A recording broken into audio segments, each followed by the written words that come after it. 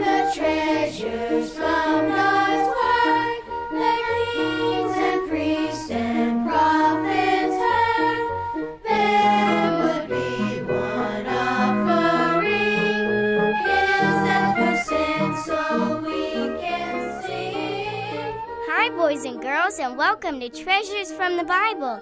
I'm Peanut, and today we're going to Mr. and Mrs. G's house for Mr. G's weekly Bible study. So grab a friend and come on in and join us. Oh, and don't forget your Bible.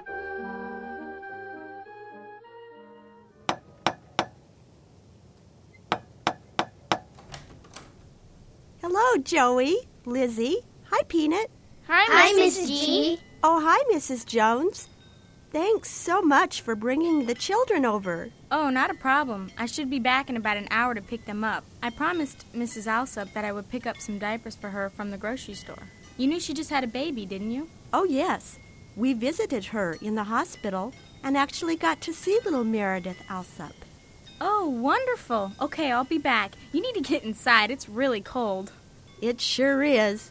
I'll talk to you soon. Bye. Okay, bye now. Boy, it sure is cold out. You can say that again, Peanut. Come on in and get warm. I think men are more warm-blooded than women, so I'm going to turn the heat up a notch. Mr. G likes to keep the house so cool, even in the wintertime. Where is Mr. G anyway? Mr. G is already in the living room. Can we put our shoes right here, Mrs. G? Sure, Lizzy. Whatever is comfortable. Hi, kids. Hi, Mr. G. Come on in and sit down. Wow, your faces are all red. Did you walk here with Mrs. Jones? Yes, we did. It's cold outside. It's freezing. Did you know that Mrs. Alsop, my teacher, had a baby girl? Yes, I did. Isn't that wonderful? Do you know her name, Joey?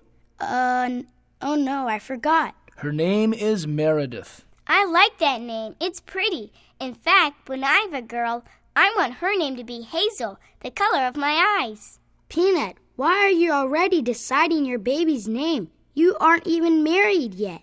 Well, Joey, you have to have things planned out ahead of time. Oh, boy. Girls. Lizzy, are you all right? You look kind of sad, and you haven't said a word yet. Well, I am sad, Mr. G. I have some sad news to tell you. Last week, I learned that one of my best friends died in a terrible car accident. Oh, Lizzy, I'm so sorry to hear that. What happened? They said she died instantly. Her mom was driving her to school. She went to make a stop at a stop sign, and it was raining, and she slid and hit another car head on. The other driver was fine, and her mom lived, but she died. Oh, Lizzy, I'm so sorry. Here, Lizzy, take a tissue. Thanks, Mr. G. You're welcome. You never know what a day will bring, kids. I'm sure that little girl didn't wake up that morning thinking it would be her last day on earth. I know her parents must be devastated. I don't know what I would do if I lost my baby girl. Wonderfully, one can look to the Bible for strength and comfort in times like these. Why did God have to take her away from her mom and dad, Mr. G? Lizzy, sometimes we don't know why God causes things like this to happen. There are thousands of children that die every single day. Every single minute, people die all over the world. It only affects us when it's somebody we know or love. The Bible says in Hebrews 9:27, "And as it is appointed unto men once to die, but after this the judgment." Mr. G, what are we going to study today? Well, Joy, I actually had prepared something else to talk on. But under the circumstances, I think it would be important to look at a few verses on the reality of death, why people die, and even more importantly, the second death. What do you mean the second death? Do we die 2 times, Mr. G? No, the second death has to do with being cast into hell, Lizzy. We're going to discuss that today. First, though, we need to review our memory verse. Who wants to say it? I can, Mr. G. Great, Peanut. Go ahead. Let's see. Ezekiel 18, verse 20. Here it is. The soul that sinneth, it shall die. Excuse me. The son shall not bear the iniquity of the father, neither shall the father bear the iniquity of the son. The righteousness of the righteous shall be upon him, and the wickedness of the wicked shall be upon him. God hath said in his word, the soul that sinneth it shall die. The son shall not bear the iniquity of the father, neither shall the father bear the iniquity of the son, neither shall the father bear the iniquity of the Son.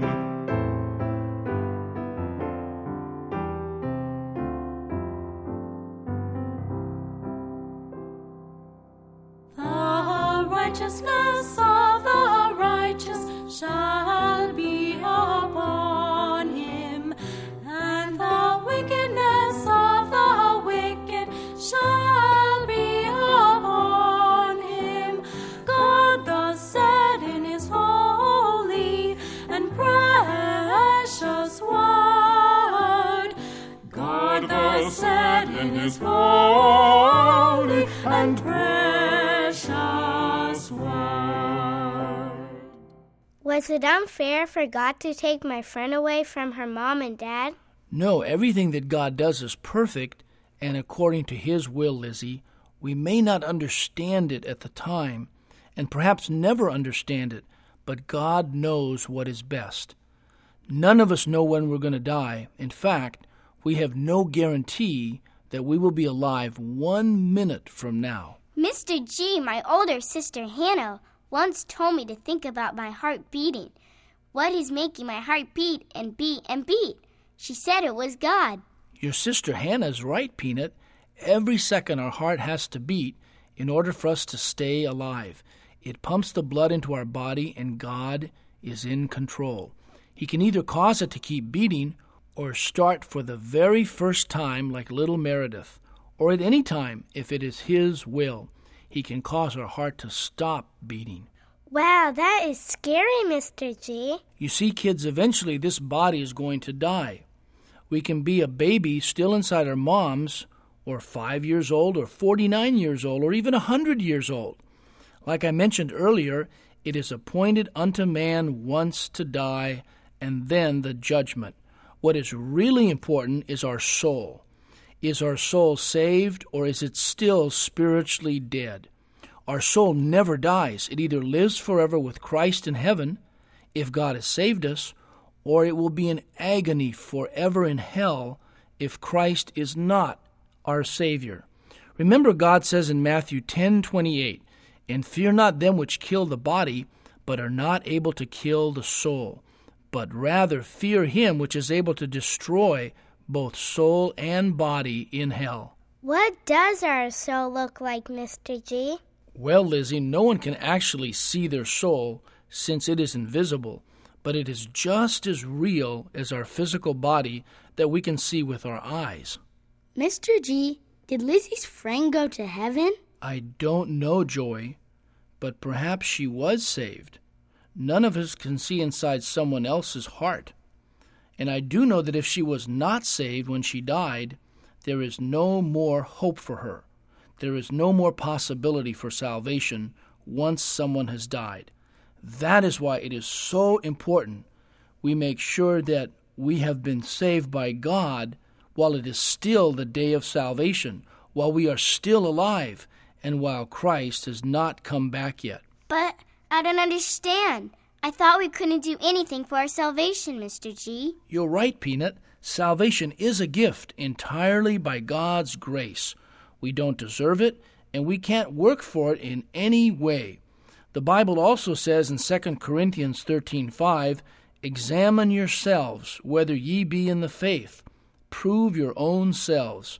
And in Philippians 2, verses 12 and 13, we read, "Wherefore, my beloved, as ye have always obeyed, not as in my presence only, but now much more in my absence, work out your own salvation with fear and trembling. For it is God which worketh in you both to will and to do of his good pleasure." We can read the Bible and plead for God to save us. Oh, I see, Mr. G. Thanks. I hope these verses help you, Lizzy.